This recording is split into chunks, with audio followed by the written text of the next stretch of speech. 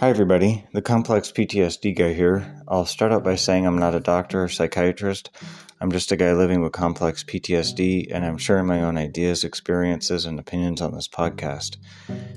I wanted to share one more point, similar to the last episode I did, and this is a very specific thing that's, I would say, very inspiring, and I'd also have to say, I feel like I don't come across a lot of stories like this that encapsulate so well what I would call a story of a defender.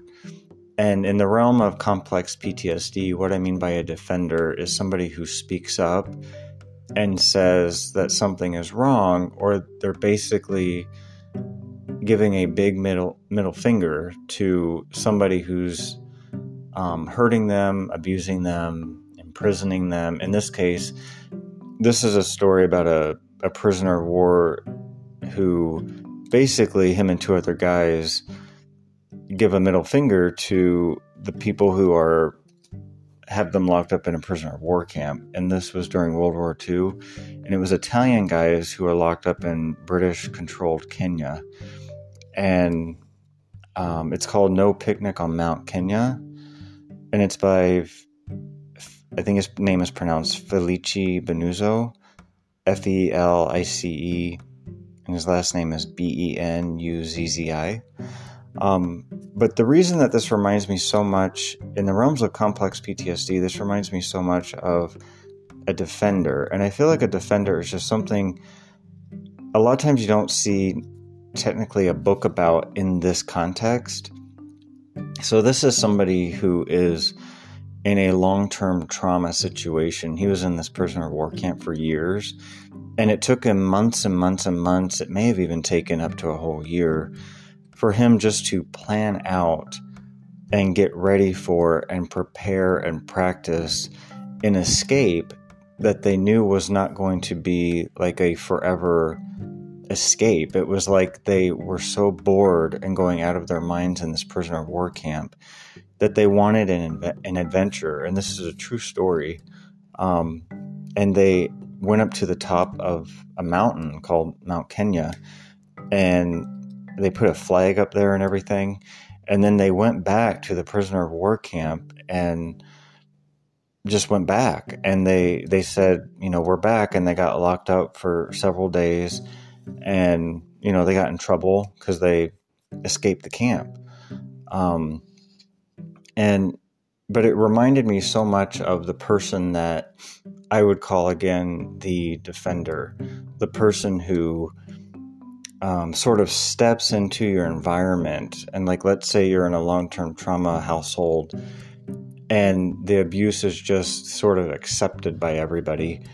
And, you may not even know how bad it is until somebody comes in and straight up points it out and says it, which a lot of times doesn't happen because an abusive person isn't going to allow somebody like that into their house usually, unless it's possibly a relative who happens to come in.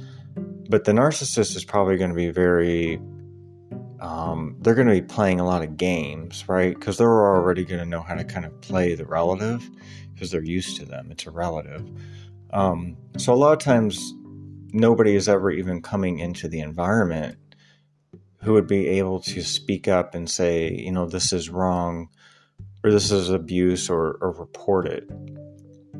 So in this particular instance, it's like you're getting a story about somebody who did it, who was that person. I would just call them a defender. They were somebody who was like, this sucks. We realize that we may never get out of this place, because they didn't know if the war was ever going to end in their lifetime, right? So they thought that they very well could be there for the rest of their lives in this prisoner of war camp. They didn't know. The war could have gone on for another 20 years, World War II.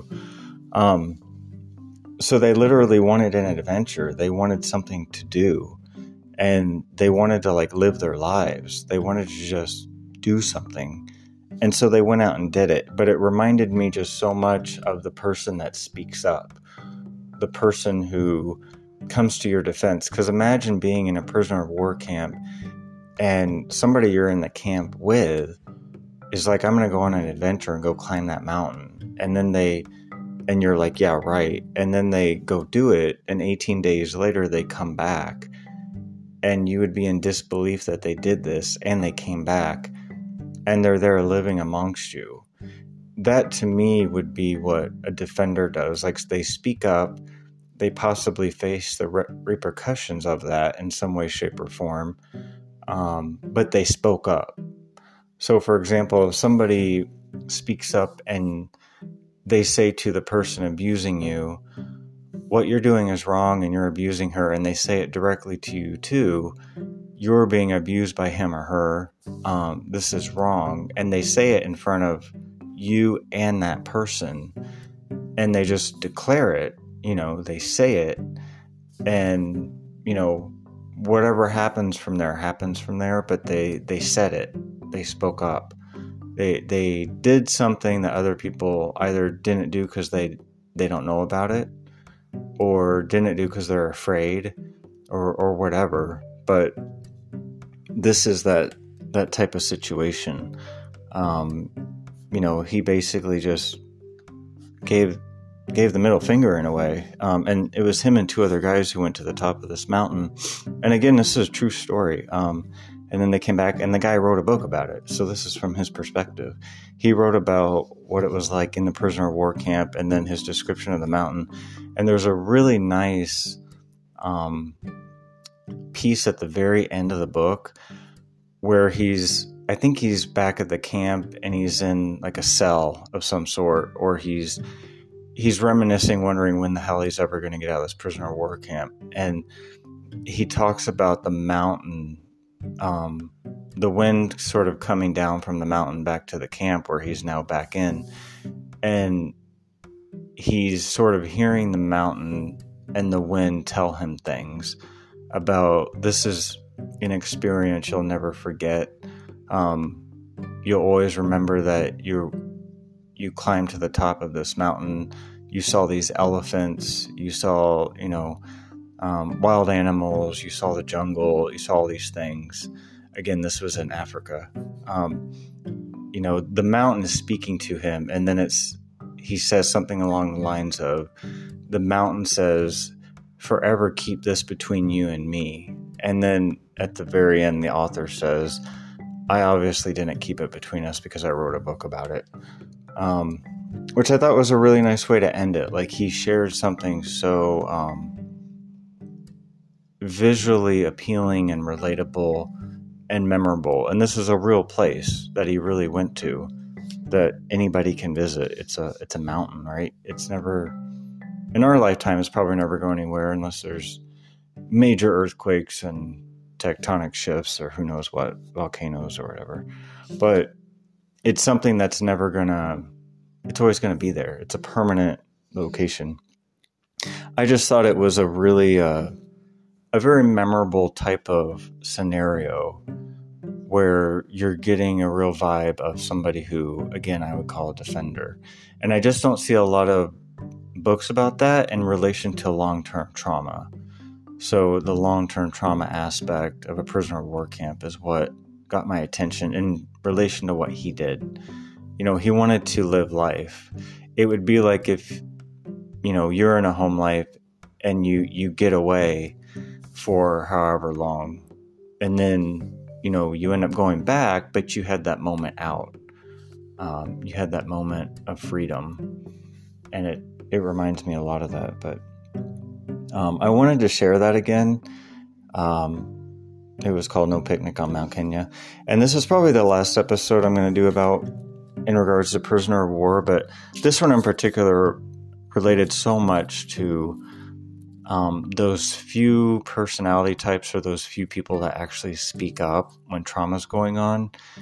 And this is I just think a really beautiful example of it. So it's so good to see examples like that. It's very refreshing. And at the end of it, he seems to have handled it psychologically really well. I can't remember what he did after this, but he was very successful after he got out of the prisoner of war camp and went back to Italy after the war was over. But Again, I wanted to share that and relate that point to you guys. This is the Complex PTSD guy signing off.